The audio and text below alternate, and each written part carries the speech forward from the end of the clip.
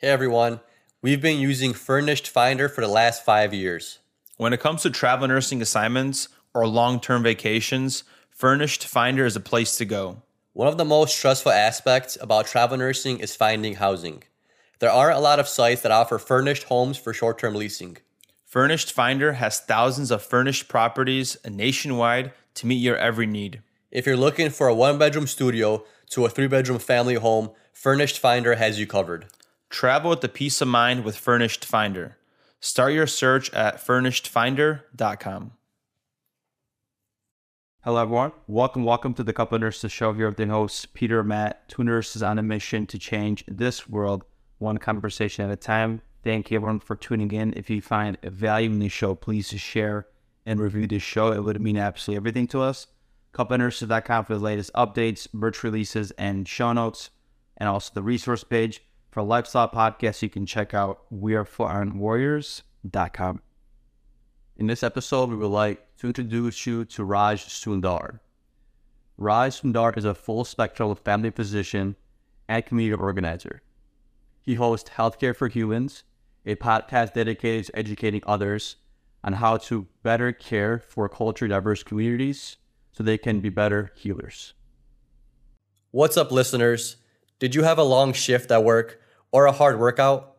Feeling dehydrated? No worries. We've got you covered with Liquid IV. Liquid IV is a perfect solution for those wanting to stay hydrated without consuming all the extra sugar and artificial ingredients in sport drinks. It's a hydration multiplier that provides 2 to 3 times more hydration than water alone. And guess what? As our listener, you can use the code CONPOD, CONPOD, to receive 15% off your order and free shipping. Hey, Raj. Thanks so much for your time. Thanks so much for being here. Can you list a little bit back about yourself and how you got to where you are today? Yeah, thanks for having me. My name is Raj Sundar. I'm a family physician, and I still consider myself full spectrum, that I do prenatal care, so take care of people who are pregnant, and then deliver as well. So I go to the hospital and deliver babies. It's one of the most rewarding parts, let's say, of my job. In addition to that, I have a family. I have 2 kids, we're small, and I'm here in Washington State, in Seattle. And my journey is long and winding, I guess, but not as winding as other folks. But I did grow up in India and joined my parents in North Carolina, and then moved to Washington State for residency, and then I've stayed here since. And how did you start the Healthcare for Humans podcast? I know you have another passion you got excited about other than being a family physician, right? Yeah, that's some thread of my journey in life. Is I'm a family physician, and I said, there are a lot of rewarding parts of my job. At the same time, I think we all can relate to it in that when we're part of healthcare and healthcare systems, it feels like we're letting down our patients because how our systems are set up. And I'll be kind of specific. For me, as a family medicine doctor who sees patients at clinic, the obvious limitation is I see my patients for like 15 minutes at a time. And I take care of a lot of different people, and then I take care of immigrant communities and refugee communities. And what I felt that was really difficult for me was caring for them in the way they want to be cared for, especially when their values, beliefs, and worldview was different than mine, right? Whether it's the Khmer community, which is Cambodians who've suffered through community trauma, or Somali community who have specific beliefs and have also experienced trauma. They come to this Western healthcare system to receive the care they want, and then it just feels like they don't get what they want. And so there's a bigger level of healthcare systems and how do we care for communities there, but just individually, I feel like I didn't understand the culture and the community well enough to care for them.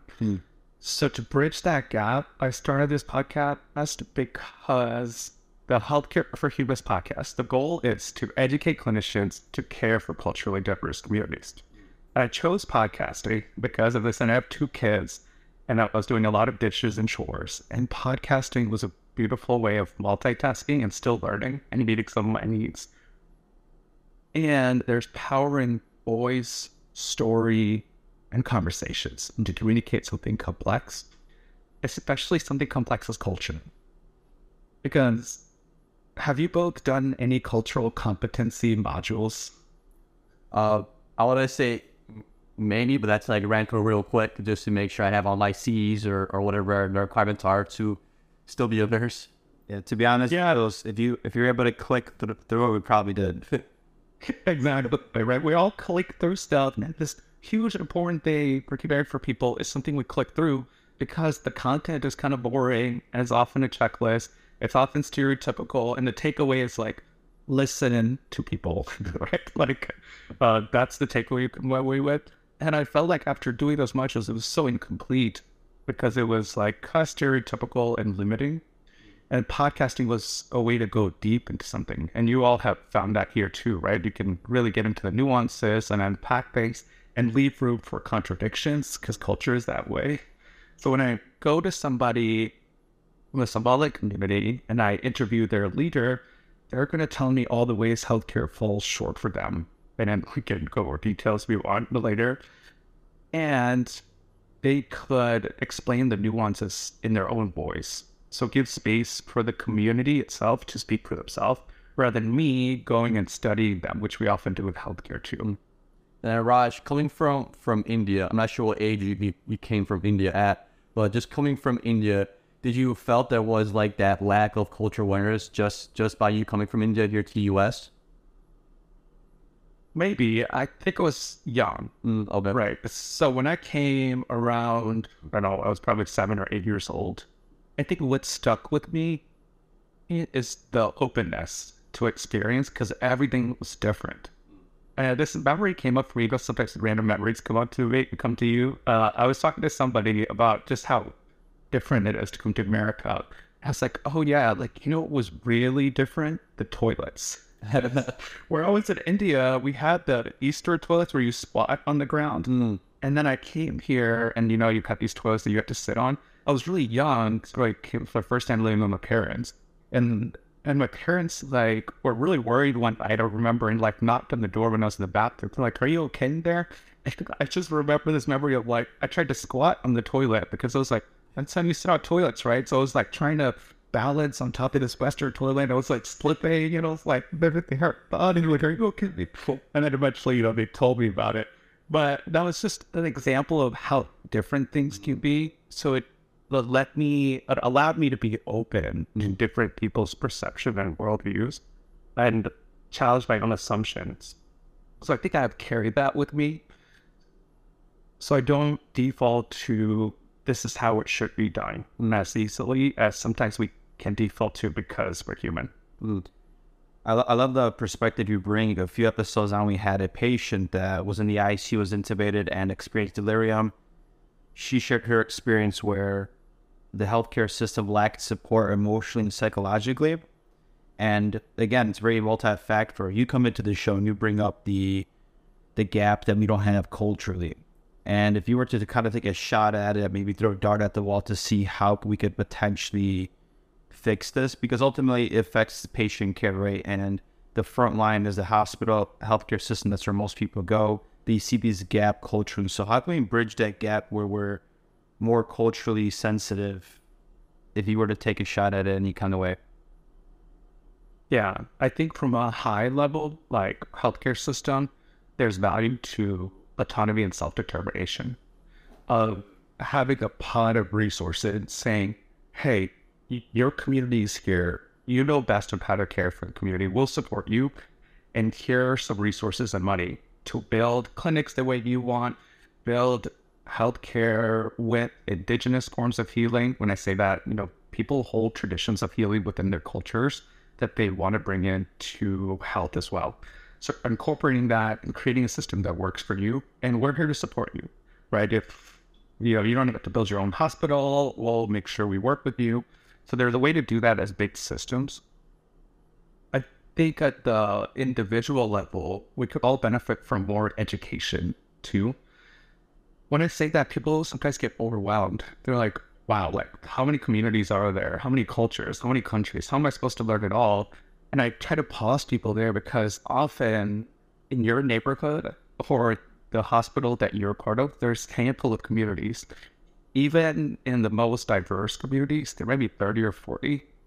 we've memorized so many things in medicine and rare diseases and protocols.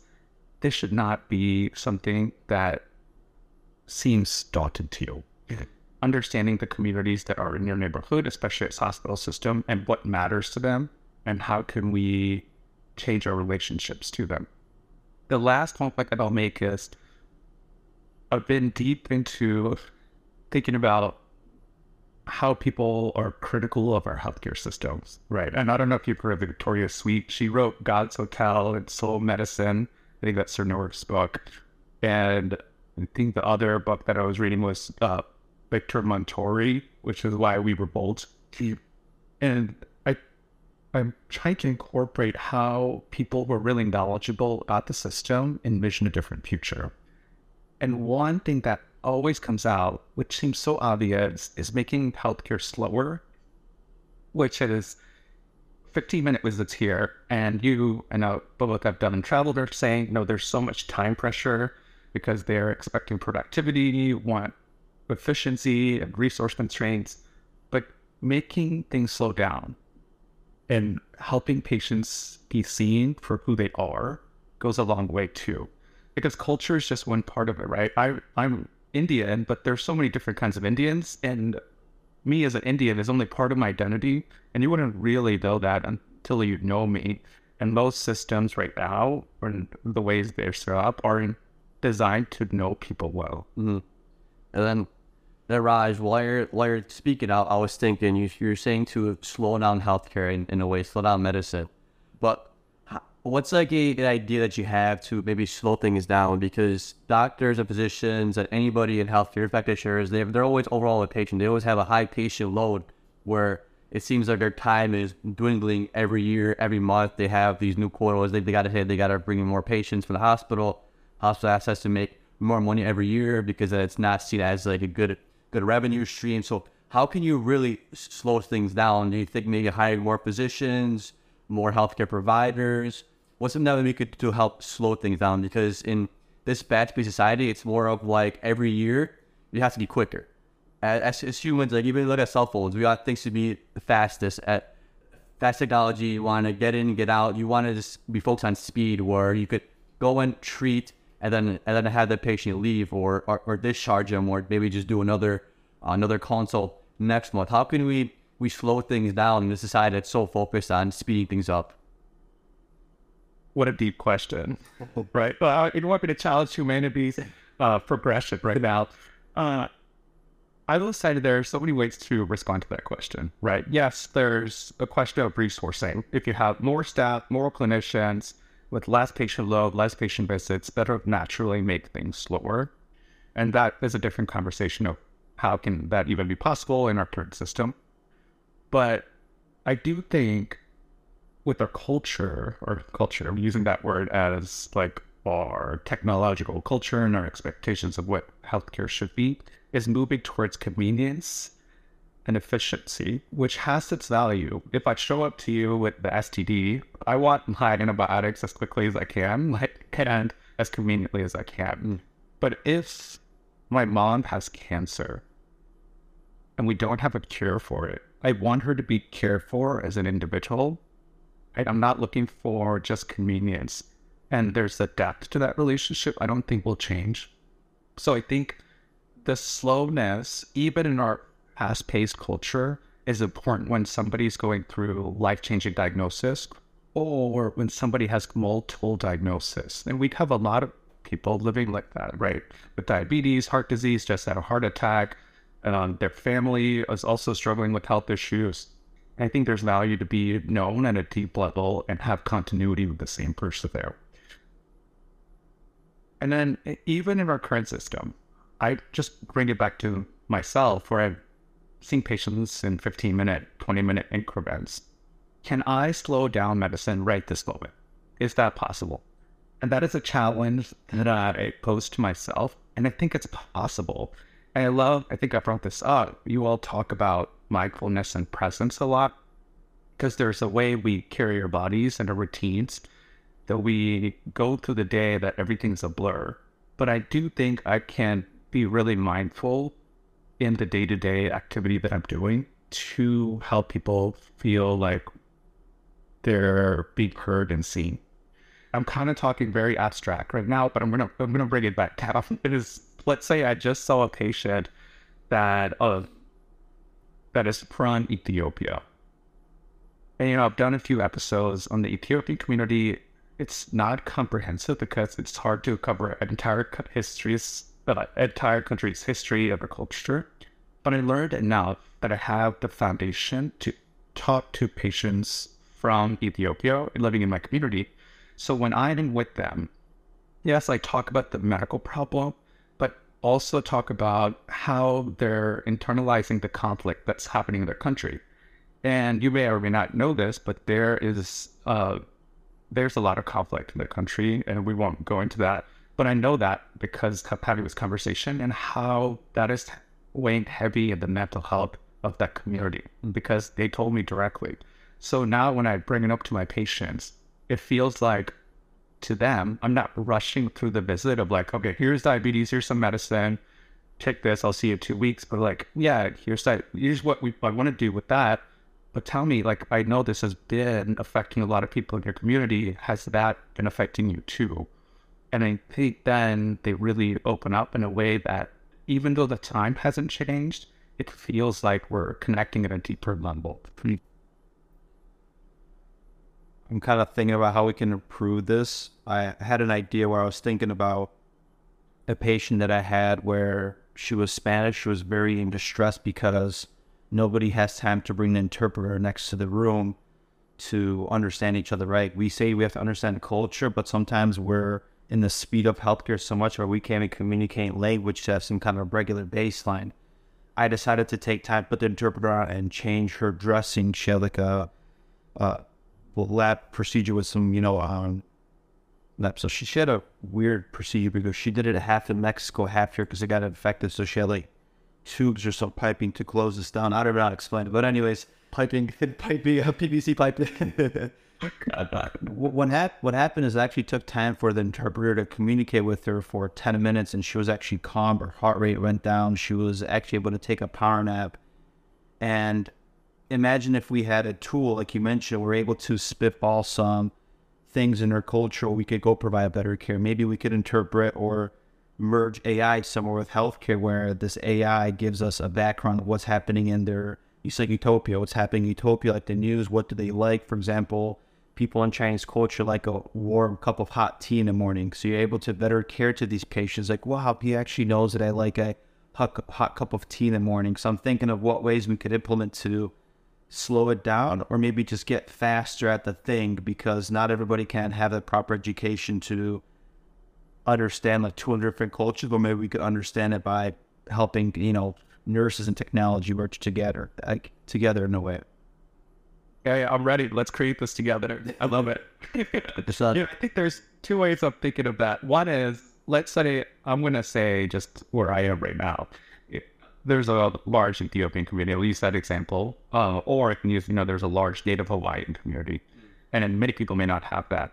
I think there's value to both of having this vision that you have. And for me, reaching out to the community leaders and building relationships with them, right? Because that's how I'm learning about the community.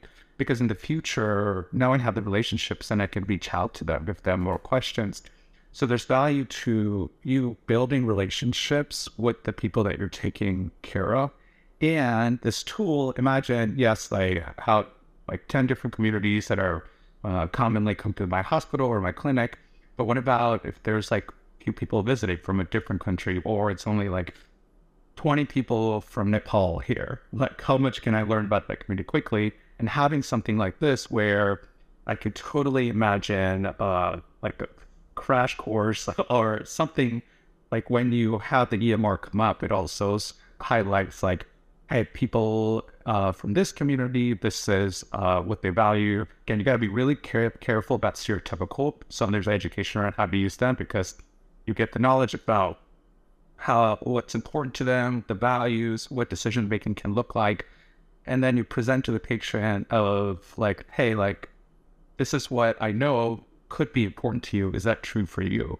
And they could say like, I'm a second generation Nepalese, like I'm barely connected to my Nepal culture, right? Or they could say, oh, thank you, like, yes, like that would be really helpful. Because right now, a lot of the interventions are focused on community health workers and patient navigators, right, who are from the culture to bridge that gap between healthcare and the communities. And I think there's a yes and of people and technology, and people willing to invest in a technology that may or may not make them a lot of money. Because I feel like a lot of the ChatGPT API craze right now is directly to places that will make it easy to monetize, right?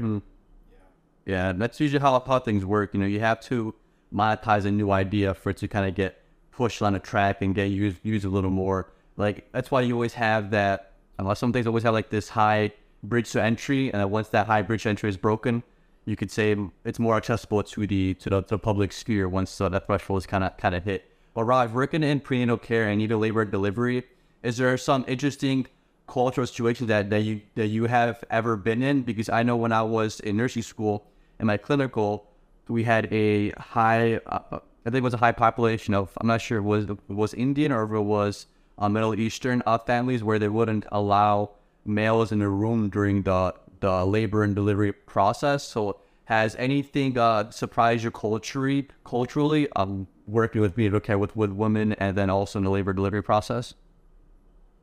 Yeah, I think there are a lot of the situations that provoked or inspired me to do this work in a more intentional way happened in labor and delivery, right? We take care of a lot of communities with different beliefs on what labor and delivery should look like.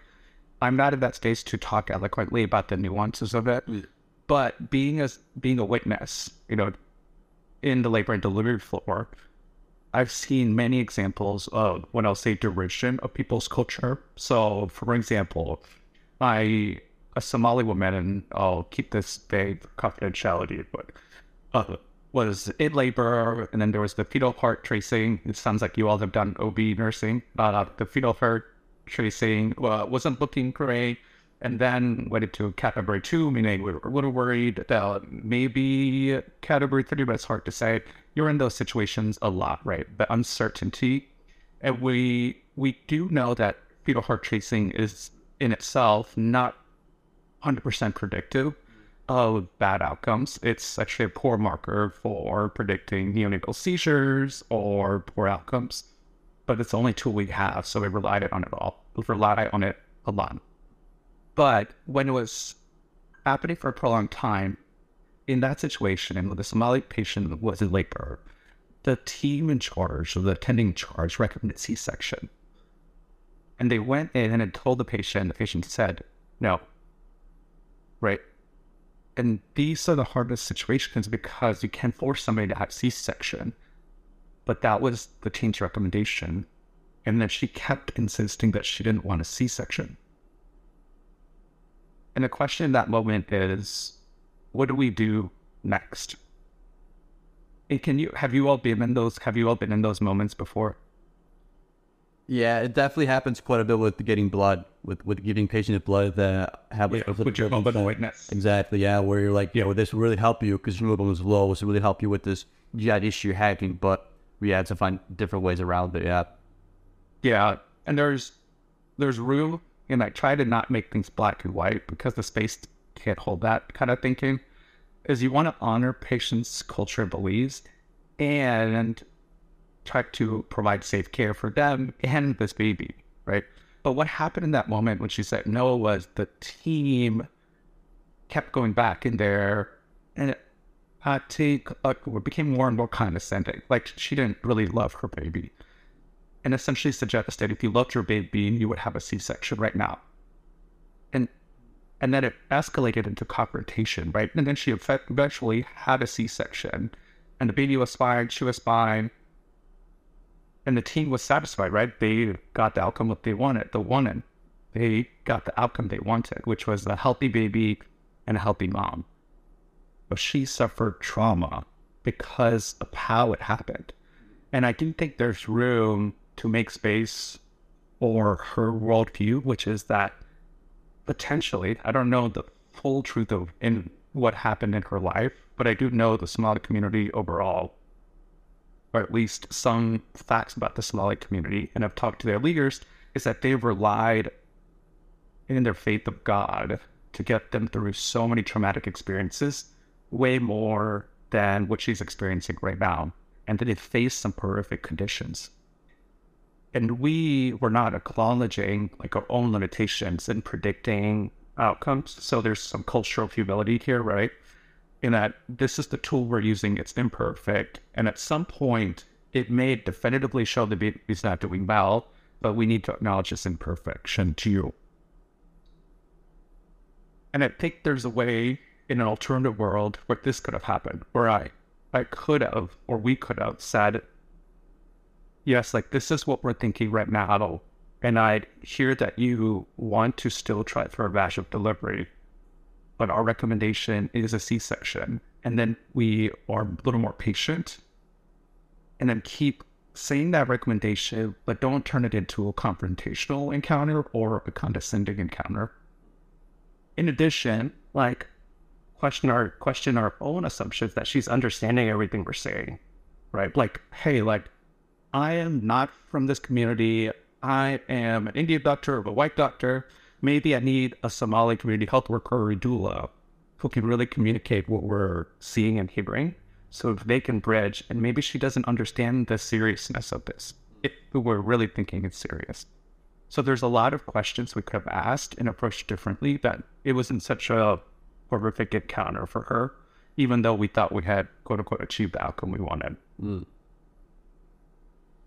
I think that's the fascinating thing with different cultures, that we have these beliefs and ultimately comes down to faith. And we know how important faith is, or the soul part of the human experience for people. But in our Western medicine, kind of cut that away. It's just the body itself and maybe the mind part a little bit. Where we don't incorporate that part where maybe could improve better outcomes, you know. And again, I'm thinking about the ICU, maybe during COVID, we had people in the worst times and they were spiritually just withdrawn, right? There's this book, you know, with Viktor Frankl's Man's Search for Meaning.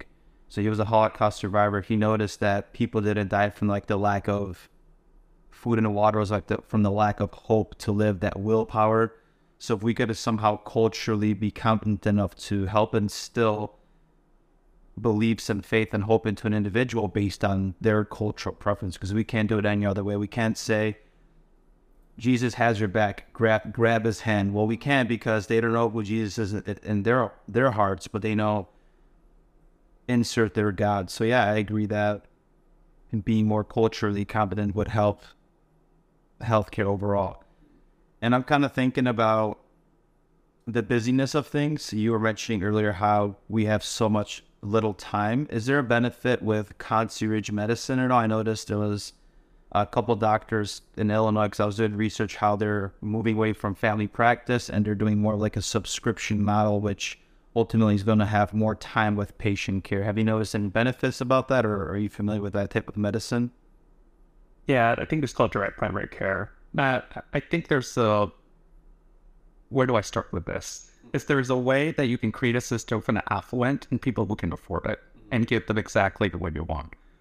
But a lot of the problems we have in healthcare system or health insurance system is that it is a large network of cross-subsidization, because there are some people who get really, really sick and some people who don't get sick at all. And the healthy people paying insurance is supposed to subsidize the cost of the really sick people, right? At the basis of insurance. And we can go into what's so expensive, everything from pharmaceuticals to like PBMs, so people have heard of that. We don't need to go into that. I'm saying all of that because the direct primary care model that you're talking about, yes, I can take care of people who can afford the subscription model and come to me, but many people can't. And often the people can't are the people who are in communities that need health care the most in a personalized way.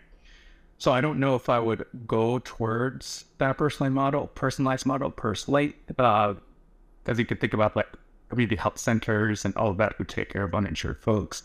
If they could monetize people that way, I'm sure they would have done it that way, because I think they're always looking for funding too. But it made me think of, I think you're going back, I'm going to approach it different way this time. It's like, how do you make more time with people?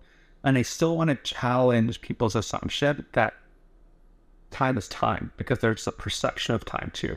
And I think we can change the perception almost always wherever we are right now, while having this conversation about how do we ultimately change the time itself, without getting too meta here.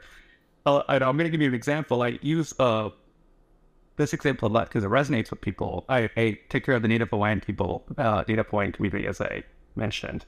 And one thing that came up when I was talking to a community leader from that community was, hey, like, one thing that clinicians do a lot, which is really frustrating and ultimately leads to a worse encounter, is we show up in the clinic, we show up in the hospital, and they're looking for a way to connect with us, and they talk about their vacation to Hawaii. And I think many people do that. I've probably done that. But then she brought up, like, you're talking about your vacation to Hawaii, but the reason we're here is because Hawaii became unaffordable because of tourism. And that we're now here in this new state, we can't even visit our family because flights are so expensive and that place is so expensive. And now here you are just talking about your vacation, and that's how we're starting this encounter.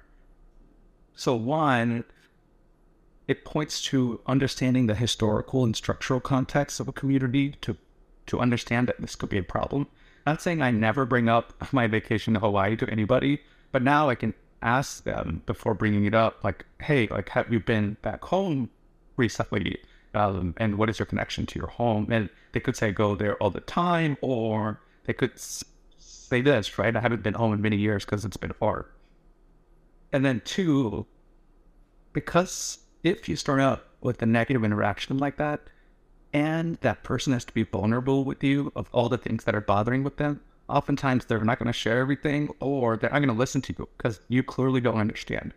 So then they're going to come back with the same problem, or it's going to take longer to save this longer time to like cure or care from the same problem than it would be if they trusted you from the beginning. So part of this is actively not doing things that are harmful, and then that perception of time can change because you can get to solutions quicker when that trust is there between the person and you, right? Yeah. So coming back to what you just said and making them feel okay to be vulnerable. What other approaches can you use as a physician or as a professional that opens up that room for that patient to feel like they could get your trust, or feel like they could be vulnerable without getting maybe judged or looked down upon, or just feel like they're in like a safe space where they could just speak whatever their mind is telling them to say? Yeah, I think there's some basics of principles of caring for people, right? It's like you pay attention not just to their words, but their body language and what's being unsaid in the tone they're using. So there's principles of caring I think we're probably all think about, which we lose because it's rush system and we get caught up in our routines. I think that's important. But the practices, which is like how do you actually make it real of like paying attention, is for me like being really diligent about learning about the communities and cultures, but also making room for a conversation to go that way, right? So let me think of another community, Pacific Islander community. Again, I'm just using a community that's familiar to me. So people could come in with any kind of medical problem, right? That's the reason they made the visit, or I made the visit for them. So I talk about that, but I also bring up other things that I know about their culture to see if it's relevant for them. So for the Pacific Islander community, there is that idea of fa'afafine, which is gender fluidity, that is present in their culture. It's essentially LGBTQIA all encompassed into one word because gender is fluid, right? We just say fa'afafine. And so when we're talking about sexual activity or partners, sometimes I bring that concept up and they could say, oh, like, that's not me, or there's a moment of surprise there, right? Like, oh, like this person knows about me. And nobody expects you to know everything about them or culture because they know people don't. But it's like this person was curious enough to learn about my culture and will be interested if I shared more. Because so many times what I've heard from patients when I have these conversations is like, hey, like I actually stopped explaining about anything about myself or culture because people didn't seem to care. Like they were like, okay, like let's go on with the reason we're here. And they clearly didn't care enough to know even a little bit about the community. So making that first step or taking that first step has been helpful for me to bridge that gap. But I think I answered your question. Well, I love that. It seems like we need to fundamentally give people the ability or our patients an understanding. At least give them the open hand to let them know that, hey, we want to understand you. We're curious enough to pour into your own cup so they could become vulnerable per se, have that courage to let us know more about them other than why they're physically here from an emotional standpoint or psychological or, yeah. Great summary. And you're also a medical director. So what does a medical director do for those that don't know? I think it probably, depending on your system, it means a lot of things. But for being in the system that I am in, it's managing the clinicians in our medical building. And then I'll be managing a few other clinics too, because they'll take a bigger role within our organization. And if people ask me what my role is, without getting into the weeds, is probably about a few different things. One is providing access to patients. Of like when patients call to get a visit with their doctor or clinician, can they get that appointment? If not, how can we make it easier for them to? Two, quality, like are my clinicians providing quality care? You know, every doctor is in a spectrum about how they treat patients, and we want to make sure they're providing a quote unquote quality care. We don't need to go into defining that, but also like, are the patients that we're taking care of getting the cancer screenings, like breast cancer screenings, colon cancer screenings, or their blood pressure controlled? So there's a population level work there. Three is patient experience. Like when you come, are you having a good experience? I try to not make that conversation about like consumerism, where like it's like you have to come to Target to get antibiotics, but just like you want to have a good experience and not feel like it's like a horrible to get the care you need. Four, and that is equity of like, hey, like is blood pressure better controlled if you are Indian and white, and not if you're a Pacific Islander? Why do people who are Pacific Islanders have worse blood pressure control, and what do we do about it? And then the last is people of like how important it is to take care of your people, right? Not your colleagues, like the things that go through their personal life and balancing their family and work life, all that stuff. So trying to do all of that, and I do think it gives me perspective. And how do we say this? Like renovating an institution organization, it helps me understand the complexity of change and where all we need to make improvements on, even if I don't have power to make all that change right now. Raj, I'm kind of curious, how important are patient satisfaction scores? Because there's been facilities that I worked at that are like, we need to boost our patient satisfaction scores. You have to do everything you can around these patients to boost them up. But then other facilities are like, don't worry too much about them. They're not that big of a deal. So are they really that important to facilities, or is it just, do you get like funding from it? How do patient satisfaction scores influence like a facility? Depends on, and this is like, there's so many stakeholders in healthcare, right?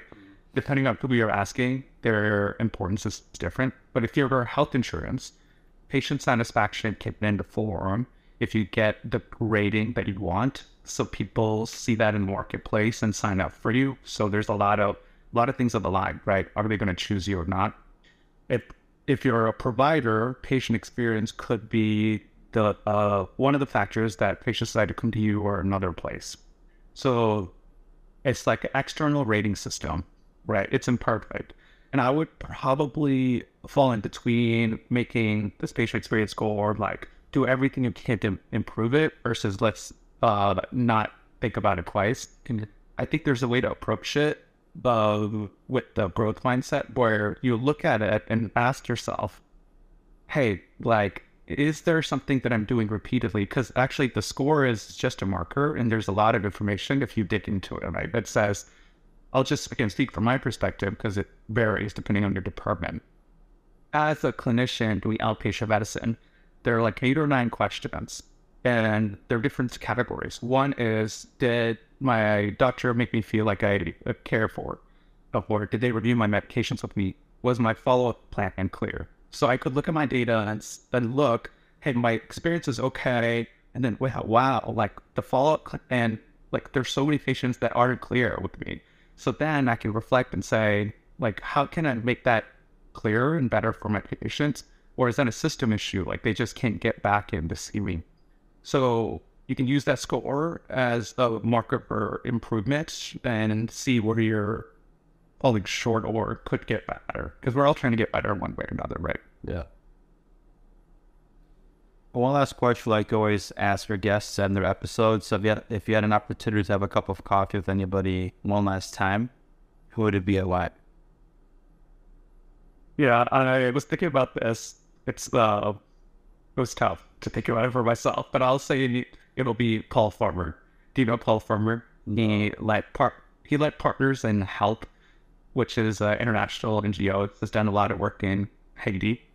He follows his philosophy of liberation theology was based on Catholic tradition, and the history is from Latin America, I think. Part of it is the belief of accompaniment, which is how do you accompany somebody through their suffering and hold their hands until they feel better. So there's a humanness to that approach. And the reason I would want to have coffee with him is his philosophy was that everybody, all the children in the world are my children. There's a selflessness to that. Because now that I have children, I can feel myself becoming more selfish of like protecting my children, doing things for my family. And he approached it, and he had a family too. And there was a book written about him, I think called Mountains to Mountains by Tracy Kidder, and how he let down his own family because he thought everybody was his children. And so he missed his own child's birthday and all this. And I think I want to have a cup of coffee with them to understand how he felt doing that. Because it's so counterintuitive. And I don't know if I can ever make that decision, but I want to understand better. Like, hey, this child in Haiti is suffering and they need me to help them somehow. And I'm going to sacrifice an important moment in my own family's life because this child who is also connected to me at this higher level, this consciousness level, needs my help. Yeah, there's probably no easy answer, but I want to know. I want to know what that answer is. He's an interesting guy. It seems like a mixture of being altruistic, a humanitarian, somehow becoming selfless, where he saw everybody like his brother and his sister in a sense, because we're all from the same source, essentially. So that's beautiful. Yep. And if people want to hear more about your work, what you do, potentially your podcast, where can people go online to find you? The easiest way to find me is just go to healthcareforhumans.org, and all the links are there, including the link to Instagram and Twitter. And check out an episode if you get a chance. We really appreciate you getting on the show and sharing your perspective. I think a lot of nurses need to hear how important culture is. A lot of times, just like we talked about in this episode, everything is so fast-paced where it's just treating the patient here, but not really understanding them for the humanist, for the person that they are. So thank you for sharing your work in Western society, and I hope it keeps growing. We keep becoming more culturally competent, and we can make great change happen from every aspect of healthcare, including this side. So thank you for what you do. Thank you so much for having me. Really appreciate it.